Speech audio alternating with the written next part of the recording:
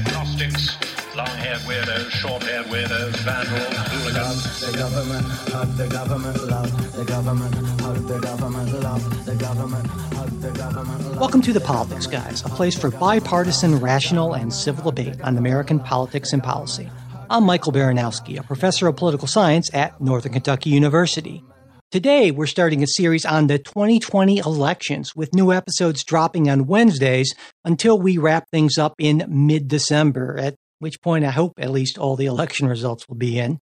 Now, instead of the kind of basic mainstream media horse race coverage, our focus is going to be on policy. We'll be taking deep dives into the differences between Donald Trump and Joe Biden on issues like COVID-19, healthcare, immigration, taxation and regulation, foreign policy, race and gender, and a few other things as well. And what I'm particularly excited about here is how we're going to be doing this. Northern Kentucky University has given me the opportunity to create a very special class with a small number of fantastic students who will be the driving force behind this series. And before we do get started, I want to especially thank my department chair, Karen Miller, College of Arts and Sciences Dean Diana McGill, Provost Suat Rollins, President Ashish Vaidya, and NKU Regent Rich Bainey for their help and support. I'm very proud to say that I teach at a place that truly does value innovation, outreach, and civic engagement, and not just in some mission statement, but in practice where it really matters.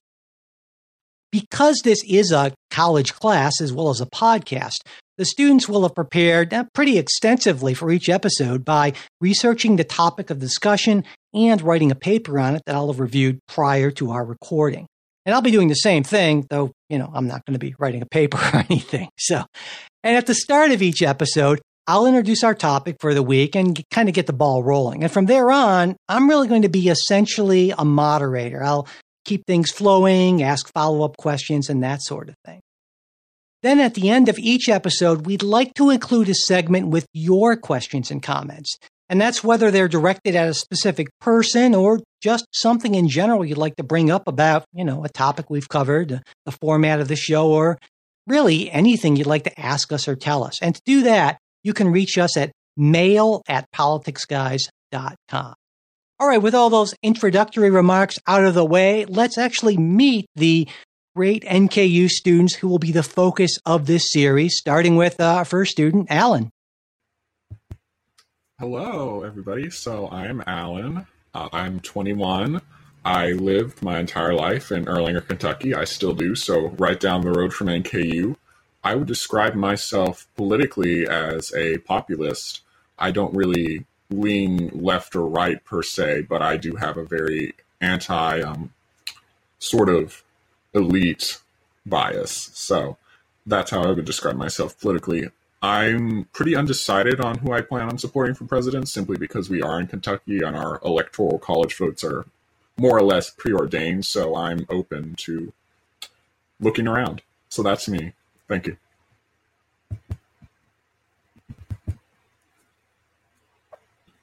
I'm Doc. I'm 82 years old. I'm from Northern Kentucky, lived here most of my life, except for 4 years, 2 years in Boston and 2 years in Baltimore working. Politically, I am a situational conservative. That means there are many things that I think do not need legislation or even discussion. I will definitely vote for Trump. He's not a politician.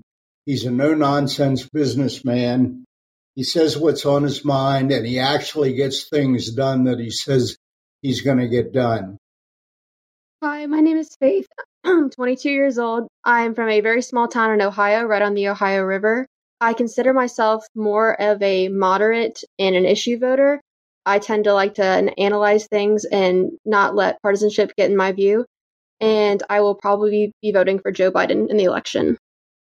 Hello, everyone. My name is Noah. I am 21 years old. I am from Northern Kentucky, and personally, I would describe myself as a Democrat, but more or less, I like to look at every issue that comes up and make sure that I understand what is actually happening. And for the 2020 election, I will definitely be voting for Joe Biden. Hi, guys. I'm Olivia. I'm 22 and I'm from Cincinnati, Ohio. Most people who know me know that I'm a very vocal left-wing progressive. And it's not so much about partisanship, rather just that I agree with probably 90% of Democratic policies. And I will absolutely be voting for Biden. Hey, what's up? My name is Skylar. I am 21. I grew up in downtown Cincinnati in like the little neighborhood OTR. I would describe myself as a left-leaning progressive. I wouldn't label myself as liberal, but I'm very anti-corporations. But I do plan on voting 100% for Joe Biden in November. Both major parties are deeply concerned about voting procedures heading into the 2020 elections. And of course, COVID-19 is a major reason for this, with 41 states having changed at least some elements of their systems far more rapidly than they would in normal times in response to this pandemic. And the unprecedented number of mail-in ballots already in a high-intensity presidential election year, combined with a potential shortage of poll workers and voters and election officials both having to deal with voting changes, well, all that almost guarantees a greater than usual amount of confusion.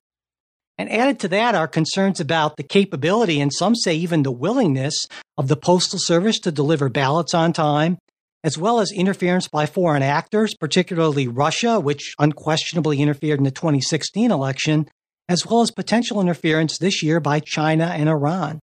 And then finally, there's President Trump, who's repeatedly tweeted dire warnings about vote fraud. He recently told supporters in Oshkosh, Wisconsin, that the only way he can lose is if the election is rigged, and he said that this may be the most rigged election ever. So in light of all of that, it seemed like the place we just had to start this series was on vote fraud and election security, two issues that, we would hope we wouldn't be talking about, but are clearly front and center in this election.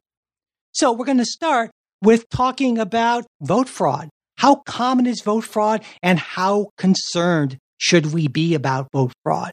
So, what do you think about that? Who wants to start things off for us today?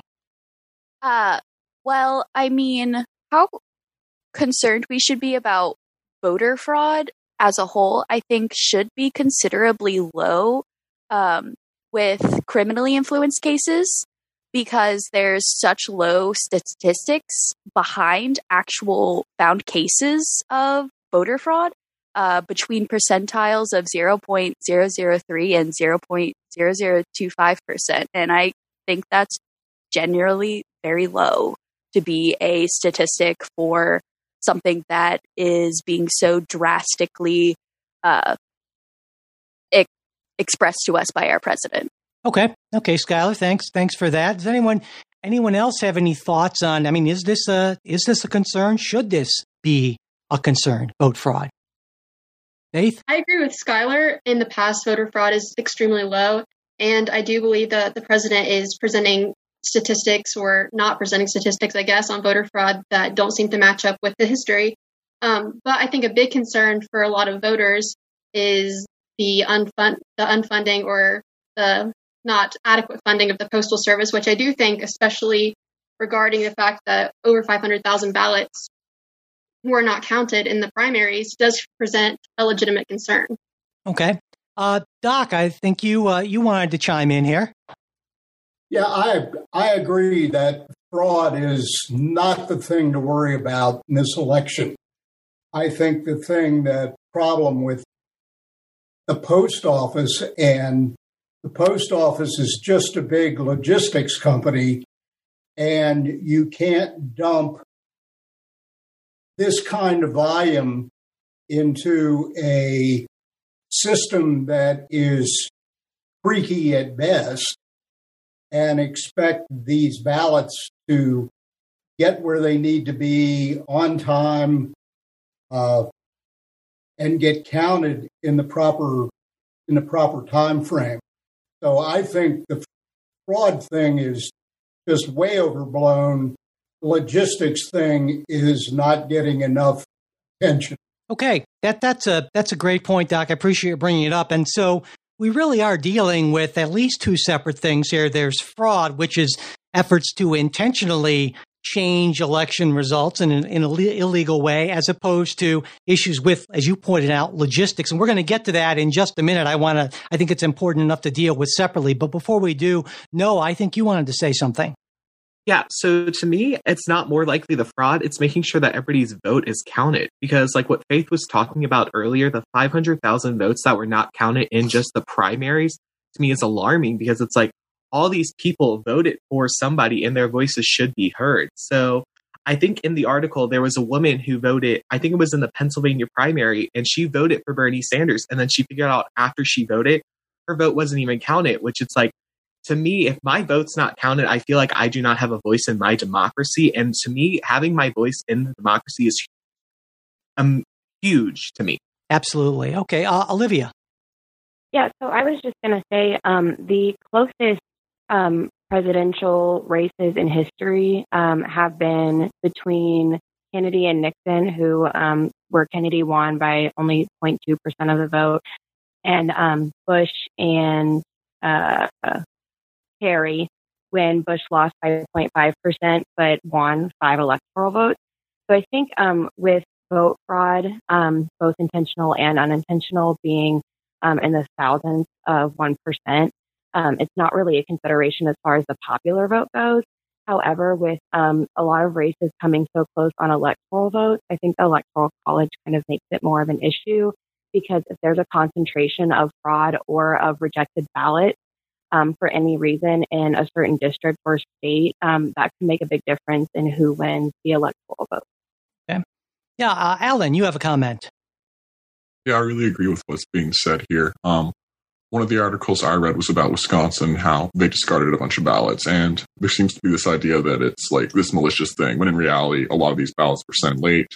A lot of these ballots were filled out incorrectly. So I really feel like it's an information thing and a logistics thing that we have to be worried about. Like, I think it's going to be a 2000 election scenario where where in 2000 was like the punch card ballots, where the way they were done, it was incorrectly. Like, a lot of people voted for, I think it was maybe Pat Buchanan, but like they meant to vote for Al Gore. I think it's just an information problem.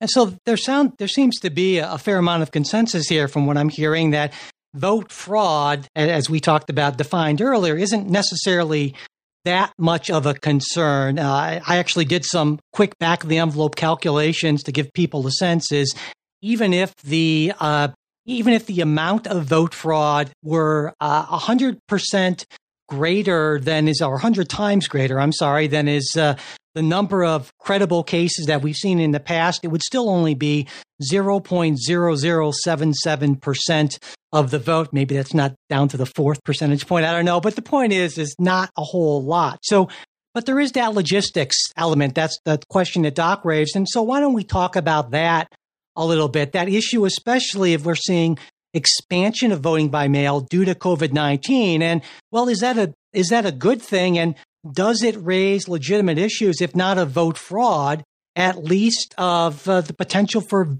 ballots not being counted and people's voices not being heard? Something that Noah mentioned. You mentioned a concern about. What do you think?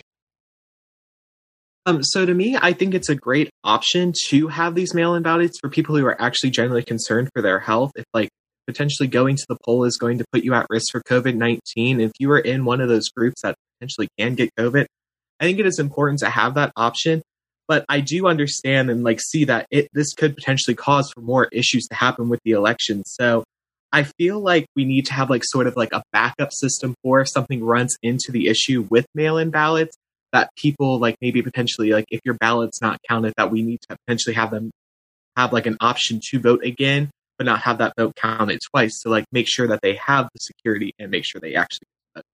Okay, that's a good point. In fact, in mail-in voting systems, there's a thing called curing the ballot, which basically means that if somebody votes incorrectly or there's a problem, they're supposed to be contacted so that they have the opportunity to correct that. But of course, when you're running into deadlines, election deadlines, that can be a fairly tricky thing. And as all of you know from the reading that you've done, that sometimes means that there are plenty of people whose votes don't actually get counted when they maybe would have otherwise if they'd actually done in-person voting. Let's see. I think, Olivia. So I just have a question.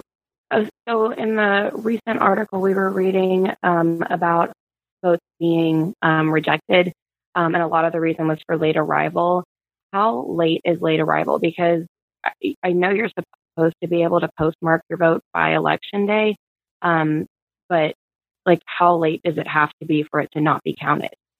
And that's a great question, and there's no one answer to that necessarily because, of course, states all run their own election systems. We're going to get to the wisdom or lack thereof of that in a little bit here, but that there have been proposals, in fact, in some states to say, well, votes should be counted up to a couple of days after because of postal service issues, and then other people saying, well, doesn't that open the window for people voting actually after the election, which we don't want? And of course, that's an element that voting by mail brings into this, that element of that extra step. And, that's something that actually Doc mentioned. And maybe this is a good point to bring that up. And it's a really kind of one of the great things about reading your papers is that sometimes I'll get a viewpoint that I hadn't thought of before. And it's always kind of a cool thing. And Doc, I'll try to sort of summarize your viewpoint, which I thought was really interesting, is that in any multi-step system, well, every step of the system is not going to be 100% accurate. We all know that. It's impossible, essentially.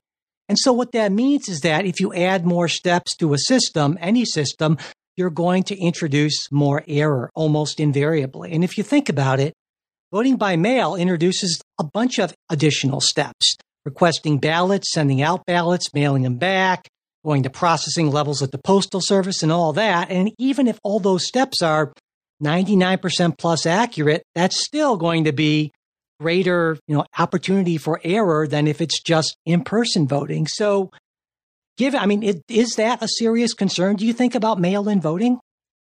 This is Doc. Having been in the information technology business and dealing with systems with multiple components, you get used to the idea that it's the weakest link that destroys the system. And having worked at the polls where people actually go and vote on a voting machine and seeing how that works, the thing that got into my mind was I never heard a thing, and I usually hear things about, would you come help count ballots? I never heard anything about that this last go around, or even this go around, about where they're counting them, how many people they need to count them.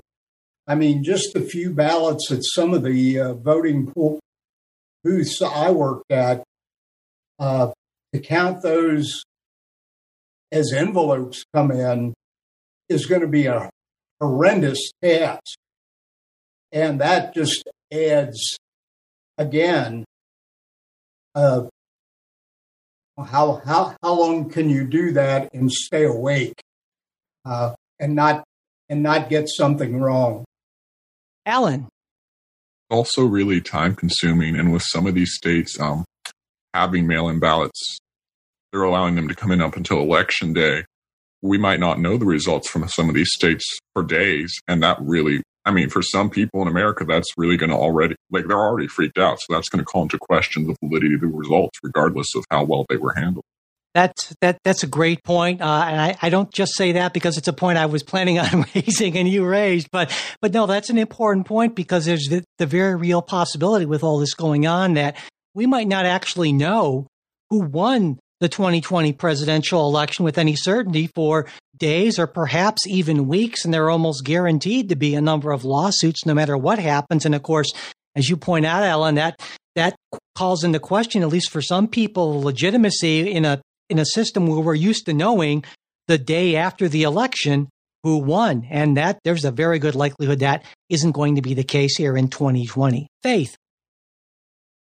I completely agree with all those statements being made.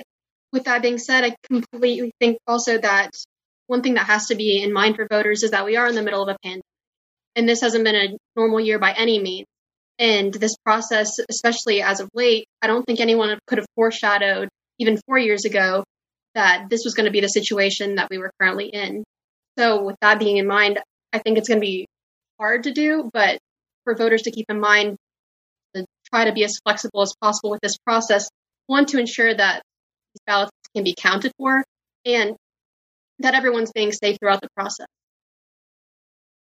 Yeah, I think, of course, asking for patience from the public is oftentimes a precarious sort of thing to do. But yeah, I think you're right. We're going to need more patience, certainly.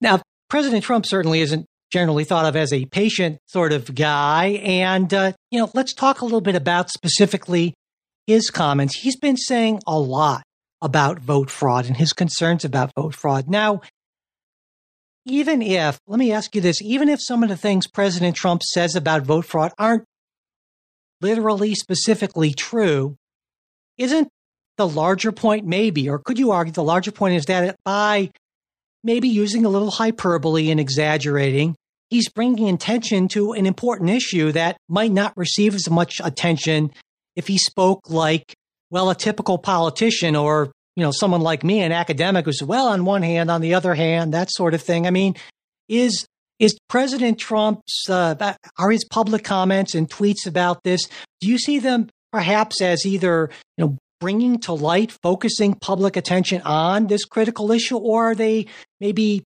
doing more harm than good? What do you think? Olivia? I don't see the issue of vote fraud as being nearly as concerning as Trump is trying to convince us that it is. I think that he has purely political intentions because he has already politicized the virus and convinced a lot of his supporters and his base that the virus is less concerning than Democrats tend to think that it is. And I think he knows that his base is probably going to be less afraid to go to the polls and vote because they're less afraid of the virus. Whereas Democrats and people who are, constantly watching CNN or MSNBC, which is, always portraying how deadly and how scary the virus is, are more likely to stay home and want to vote by mail. And those people are also going to be less likely to vote Republican if they're afraid of the virus because they're Democrats. So I think it's more about, suppressing the votes of people who would be voting Democrat, but who are afraid to go to the polls. Doc, I was thinking about you because in your initial comments, you mentioned one of the things you like about President Trump is that he's not a typical politician. And so on this issue, clearly he's not acting like a typical politician. And so what do you think? Is he providing a valuable service here? Well, I think he's doing this thing on fraud because he has been accused ever since he's been elected of being elected by use of fraud. The Russians intervened, Iran intervened, God knows who else intervened to get him elected. So the Democrats and anybody who is a non-Trumper has said he didn't actually win the election. He stole it because of all this interference from foreign powers. So now he is turning that around and going, oh, look, fraud. Fraud is trying to keep me from being elected. No, he is not much of a politician. I will say that. But yeah, no, I think that's an important point because, of course, if you look at things from that perspective and you accept President Trump's view that he did not, in fact, commit fraud, I think it would be the kind of thing that would make a guy a little sensitive about those claims for sure. Absolutely. Noah, I saw you wanted to make a comment. So to me, I feel like a lot of his comments are potentially trying to discredit this election if by any chance, because I think he's not potentially wanting to accept that he's not the most likable guy to some people. And so I think what he's trying to say is well, there's going to be this mass fraudulent voting. And so he's going to say well, this is happening, and so they're trying to get rid of me. And I think it's potentially him not wanting to accept responsibility that potentially he has not been what he has promised and what he has wanted to do with his presidency. I think it's potentially him saying, like, I'm not going to win this election because it's the Democrats' fault, but potentially he's not wanting to accept responsibility that he's not liked. Okay. Yeah. Skylar, you had a comment you wanted to make. Sorry, I forgot the mute button for a second. It's a common Zoom thing for all of us. No, not a problem. I feel that Trump is incredibly intimidated by the potential of losing. I don't think he has a concept of like being a loser, if that makes sense. He's been kind of on top of everything his entire life. He's always been successful. He's been very well funded. So I feel like the potential of having the presidency taken away from him really scares him. And I feel like shifting a negative standpoint on mail balloting and other forms of casting your vote by mail, which would allow more accessibility to more Americans. I mean, like, you have individuals that live too far away from their polling locations and they can't like get there. So having the access to voting will allow them to vote this election. And it's been shown that there has been an increase of voter turnout in states with absentee balloting or mail balloting as an option. And I feel that he's scared that more people that would vote against him would have that access that they didn't before. Okay. And he's trying to intimidate them and scare voters into basically not voting. Olivia. Yeah, on the same note, regardless of COVID, expanding the electorate has always been something that Republicans are opposed to because it potentially could hurt their chances of winning and help the Democrats' chances of winning, because voters who have less accessibility to voting tend to be poor or minority voters who maybe don't have a vehicle to get to a polling location or don't live close enough to a polling location, can't take off work on a Tuesday to make it to a polling location and stand in those lines, or don't even have a driver's license because they don't have a vehicle and it costs money to get a driver's license or a valid ID. So I think mail-in voting would give those specific voters who are more likely to vote democratically a chance to vote that they maybe haven't had before. And I think that scares Trump, that he's going to have a lot more voters against him than he has in the past. And I also just want to add, and this is going to sound really cynical, but the current rate, if you just divide, all global deaths by COVID by the total cases of COVID, is actually 3.47%, whereas I know we've been hearing it's about 1%. And like we said before, the fraud rate is around 0.0025%. So if we are constantly downplaying, on the Republican side, if we're downplaying the lethality of the virus because it's only, 3%, then we can't act like 0.002% fraud rate is outrageous and really high. I mean, it's one or the other.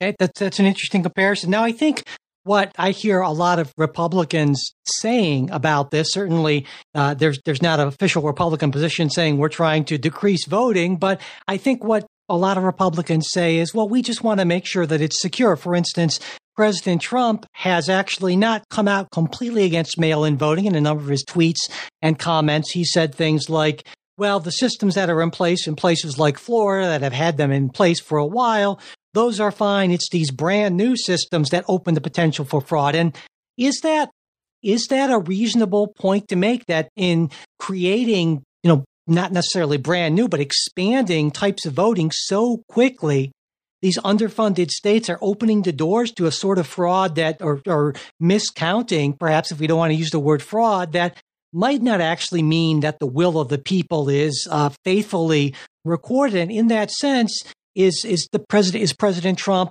maybe does he have a point about that? Alan, you have a comment. Yeah, I think that's a legitimate argument. A lot of these states don't have massive mail-in ballot infrastructures in place. And there is the potential that a lot of votes could be miscounted or thrown out because they were filled out wrong. And I'm sure there's going to be a lot of lawsuits over that. But at the same time, why would we call that fraud then? Unless there was like a malicious intent. I don't think there's going to be like malicious intent in a lot of this. I think it's a lot of it's going to be accidental, but to like suggest it's fraud, I feel like that's an entirely different argument if that's the argument. Right. Well, and I don't know. You can maybe make the case that, again, President Trump being using his unique rhetorical skills and the word fraud has a resonance that incompetence or miscounting really doesn't with people. And so one case that I think supporters of the president might make is to say, again, even if it's not actually fraud, the result is to get people focused on it, and that's a good thing if it means that people are more, election systems are more vigilant in ensuring that votes are counted correctly. And so we can forgive the hyperbolic use of the word fraud. Now, maybe we can and maybe we can't. I don't know. Skylar, what do you think? I feel that there is a lot of human error involved with new systems like expanding. And I also think that all of that human error also accounts to misinformation. And President Trump's tendencies to use like words that aren't necessarily the problem, as fraud isn't exactly what he's focused on. He's focused on rather like the new systems not being secure enough. He's not explicitly saying that in his tweets. He's overall generally speaking. And I guess you could, equate that to misinformation being given by the president. And I feel that that is a misuse of power. And I think he should be more explicit and more forward with what he's trying to convey. Okay.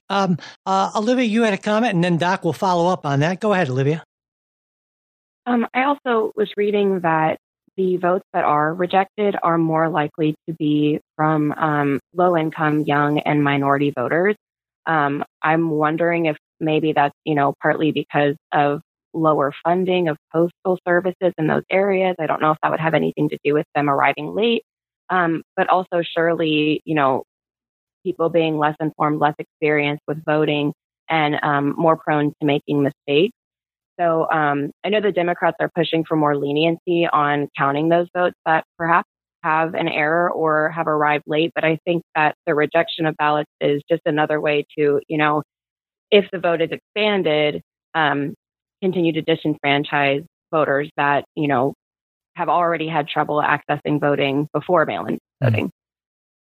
Doc. I think it was Skylar that mentioned the word new system several times. And that's a big thing. Here is a new system. Here, somebody do this. We haven't trained you. We haven't tested it. We just threw it out there. Give it a go and see if it'll work. That's a big thing. There was also a lot of talk about the COVID. That's an interesting aspect. For some reason or other, I think COVID is a distraction from everything. Either you get it or you don't get it. Good luck. I mean, it's part of being alive. And the other thing somebody mentioned was flexibility. If you're going to be flexible in one area, you need to be flexible in a lot of areas. And there was a lot of hue and cry about, let's move the election day back.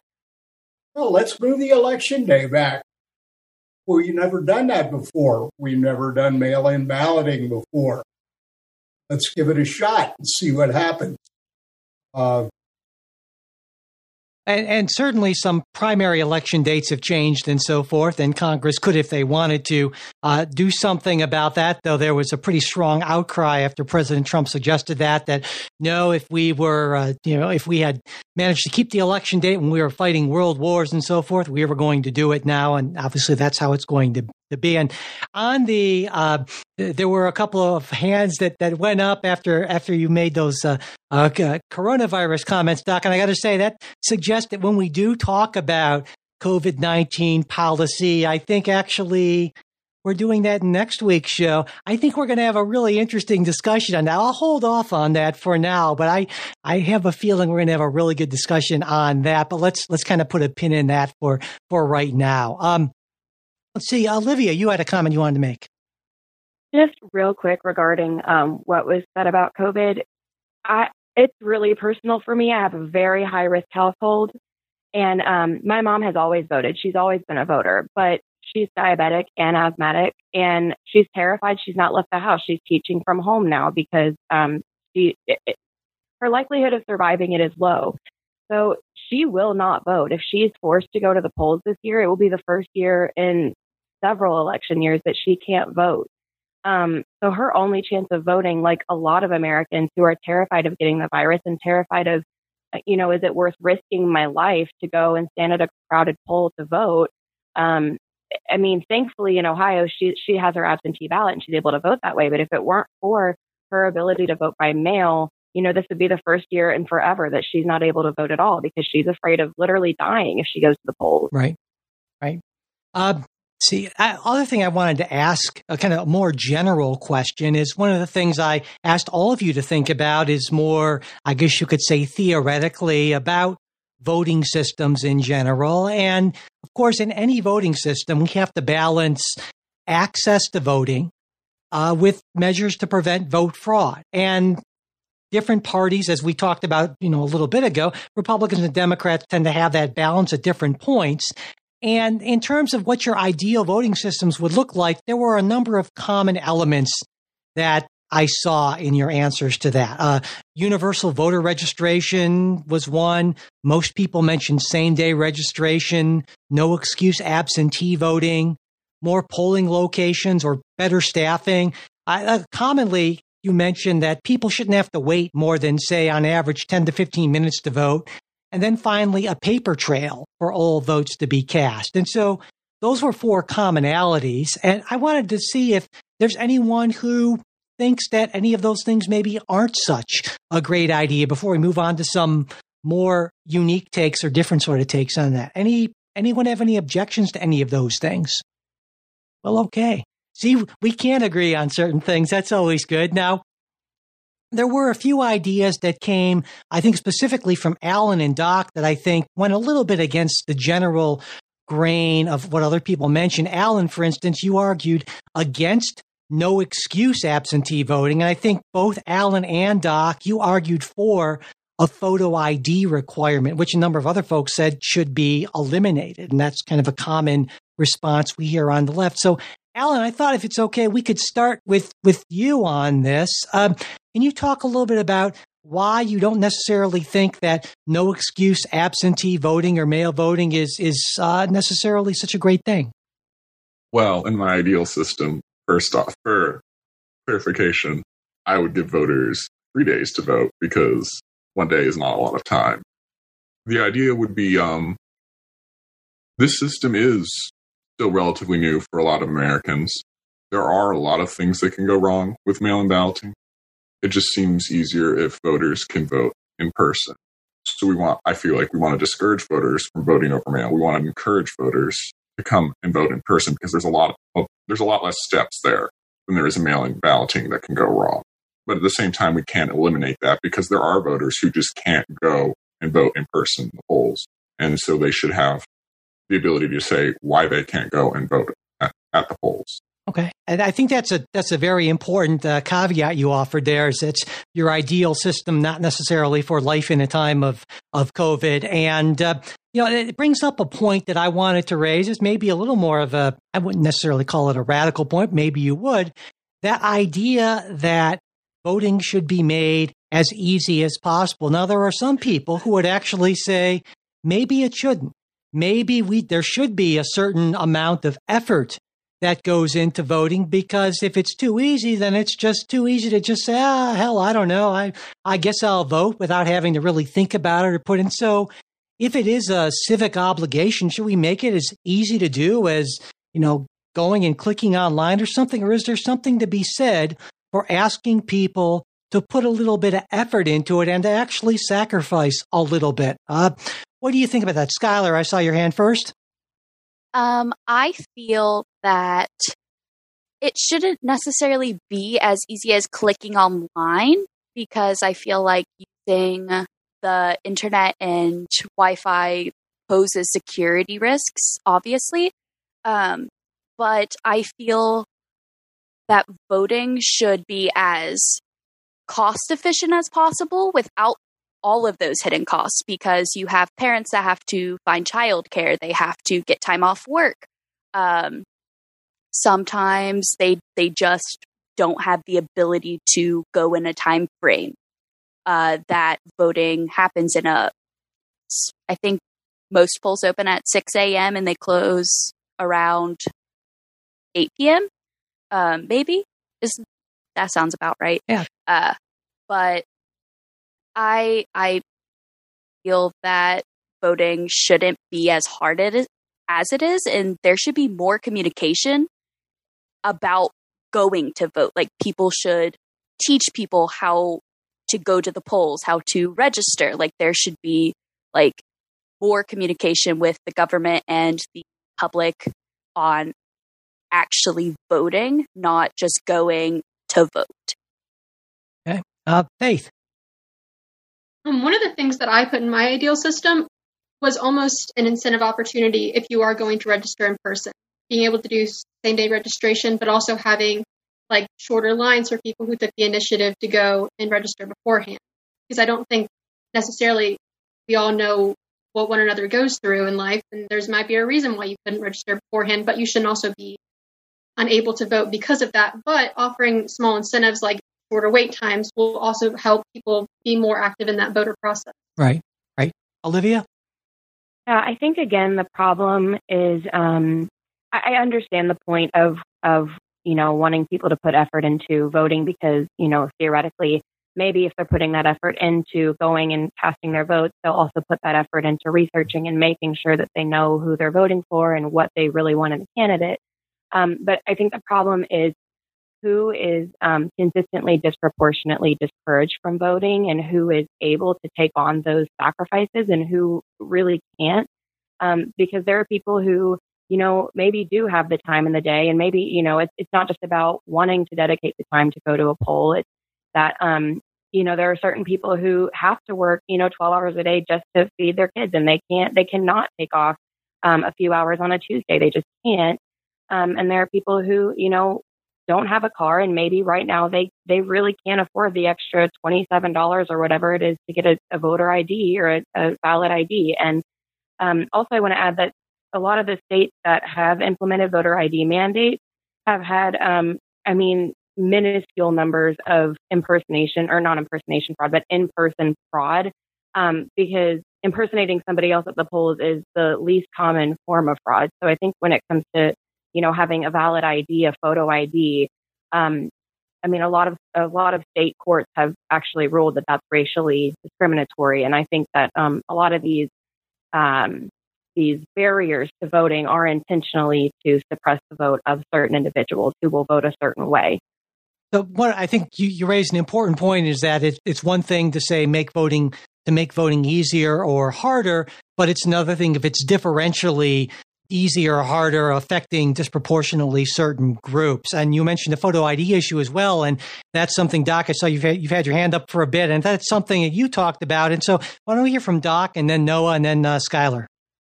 Well, photo ID, I think photo ID is a good idea. You can't do anything without a photo ID other than vote. You can't go to the bank and cash a check. You can't get on an airplane.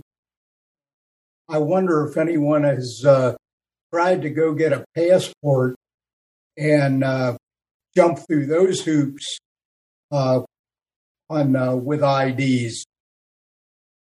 But another thing, we're talking about making voting easier. I think they ought to leave the polls open maybe for a week, maybe over a weekend. That way you don't have to take off work. Somebody mentioned training people how to vote. What do they teach in school, for God's sake? I mean, let me teach you the Pythagorean theorem, but you won't be able to go vote. I mean, let's do a little civics here. Okay, Noah. So I have, for me, I think one major reason, a lot of people do not vote is because they have lack of, access and knowledge. And so, for my key system, I was thinking about doing the national registration and then be the time when you get closer to the age to vote, you start getting information and more information about, how to vote, where you vote at, how to research candidates. Because a lot of times it's people are just, if they don't know anything, it's going to it could impact them later on if they don't know who they're voting for. And then for my system as well, I also talked about voter ID as well. I said for me that for some people, you can have voter ID laws, but you have to have another way for people who do not have ID. So I say, because I always have my ID on me, but not everybody has the same access to getting an ID. The Breonna Center of Justice estimates that around 12% of eligible voters nationwide do not actually have access to a voter ID. And that percentage is even higher for students, seniors, and people of color. So it's people that want to vote are actually going to disproportionately be impacted by having all these voter ID laws and stuff like that. So for my system, I said you can present a voter ID if you have it, but if not, you have to then sign a statement saying, I legally swear that I am the person who is voting and saying who is voting for. So then if by any chance you are committing voter fraud, you have that legal binding statement to potentially pursue legal actions if needed. Okay. Skylar, then Alan. Olivia mentioned that a lot of the barriers to voting are racially suppressive, and they generally are. Growing up in a really heavily populated area with African Americans, the polling locations are being moved consistently, and they are being put further. My polling location personally was moved up a hill and to a more difficult building to access for the people that live in the heart of downtown Cincinnati. So you see all of these different barriers popping up, and by allowing not having IDs, it would increase the ability for voters to show up at the polls because, like Olivia said, it's expensive. Some people just don't have the money to do it. Okay, Alan, then Olivia. Going off of what Noah said, I definitely agree. The fact we should make getting identification cheaper. One of the things I proposed in my plan was a lot of voters, once they've registered to vote, they're sent a registration card or something. I think we should just obviously this is an ideal system. I don't think this is economically feasible, but we should ramp that. We could have ramped that up. We could have made little plastic voter cards that are, have security features on them and then give them to every voter for free. Obviously that's not realistic, but I do think there's an argument to be made for having voter IDs. I think it should be easier to get them, obviously. But the thing, I worry a lot about confidence in our electoral systems, especially these days. And going to the polls and having to present an ID, I feel like that builds confidence in the system. Oh, you can't just go and vote and say you are who you not are. I think an excellent comparison to that might be when you go to the airport and you have to go through security and all these new security features and stuff like that. A lot of that stuff, I think it's been proven that stuff actually doesn't cut down on the likelihood of planes getting hijacked or something like that. But it breeds confidence in the system and makes us feel more comfortable going out and doing stuff. And I think having confidence in our voting systems is very important. That's an excellent point. And in fact, when you were saying right before you got to the airport thing, that's immediately what I thought of. And I think that's an important consideration. Absolutely. Olivia. I just wanted to add on what Skylar was saying, because again, I come from a belief that everything is intentional, and that suppressing certain votes is intentional, with whether it be photo ID laws or removing polling locations, moving polling locations. And in Texas specifically, a red state, hundreds of polling locations have been removed in recent years, specifically and primarily Democratic or minority areas, non-white areas. And I think you have to recognize that some of it's intentional to suppress votes of people who already have trouble voting. And if you are poor or have trouble making it to a polling location that's just 10 miles further away, then you're probably not going to vote anymore. And I think lawmakers know that, and I think it's intentional. And I understand the confidence breeding factor of having more barriers in the system, but I think what's more important than that is making sure that more citizens who want to vote have the ability to vote. And I think, again, we need to make a distinction here. There are certainly people who want to suppress the vote because they believe it will be in their interest. There are also people who want to open up voting as much as possible, regardless of consequences, because they believe it will be in their interest. But there might be a larger group of people on both ends who have ideological preferences, party preferences, and engage in a certain amount of motivated reasoning, cherry picking facts and so forth to try to rationalize or bolster what they are doing, certainly. And that I think motivated reasoning is certainly a bipartisan type of thing for sure. Faith. I think something that needs to be addressed in both of the system that we're dealing with and both of all of our ideal systems is funding for elections. A lot of people say put your money where your mouth is. And if we really want confidence in the system, if we want easier, more polling locations, if we want voter ID for all these people, either funding needs to be done, or I really don't know how else you could do it. Yeah, and that is an important aspect of that, certainly. And with states so strapped for cash, especially now, that becomes especially tricky. Though, of course, as part of the CARES Act, some money was given to them. But yeah, funding is a big issue. And as you all know, it's from the reading, and I'm sure listeners know, that poll workers are not exactly lavishly compensated, and we need plenty of them. And so, yeah, that funding is absolutely an important issue. Now, we're running a little bit short of time, but, we've been talking exclusively about vote fraud. I want to talk a little bit about election security. And one of the questions I asked all of you to consider was, how vulnerable, based on your research and reading, how vulnerable are our registration and voting systems to foreign interference? And how concerned should we be about election security? What do you think? Is that a major concern that we should have, that the Russians or the Chinese or the Iranians are going to somehow, affect the outcome of our elections? What do you think? Yeah, Alan. I think it is a concern, but I also think there's a lot of things to consider with that.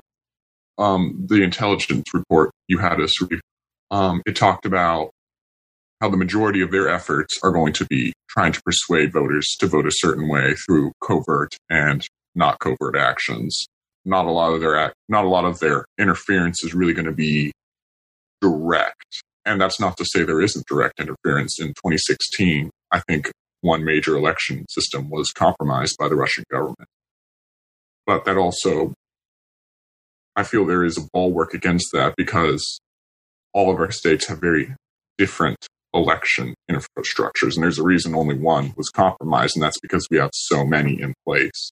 So I think that we do need to be concerned about foreign interference, but I don't think we should let it consume all of our thoughts, because there are a lot of security apparatuses in place, and the fact that our intelligence community already knows about all these states trying to intervene means we're on the right track, I feel like. Yeah, that's a good point. And the fact that we had that experience from 2016 and measures that have been taken, certainly the Intelligence Committee seems to believe that direct interference is less of an issue. Noah, you had a comment.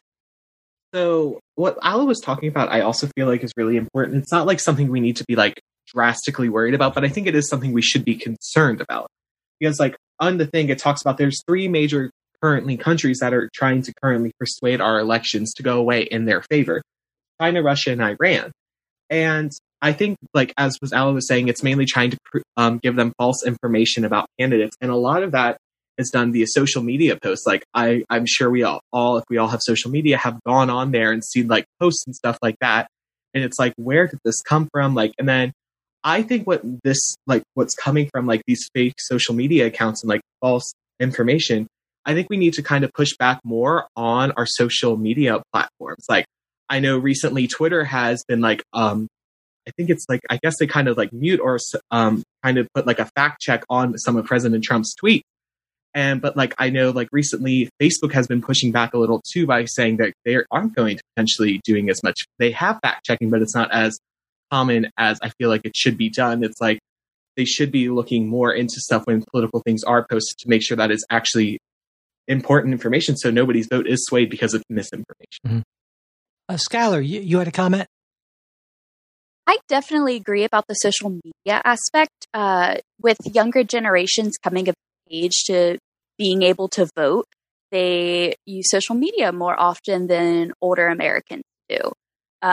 So by having candidates and our politicians expanding their advertisement, their campaign, just being more interactive with young people, the younger generation on social media would probably help their like approval ratings in office, or would help them garner more votes to be elected. And I feel that foreign interference is a little bit more likely than domestic because the rates are so insufficient that it's virtually not there.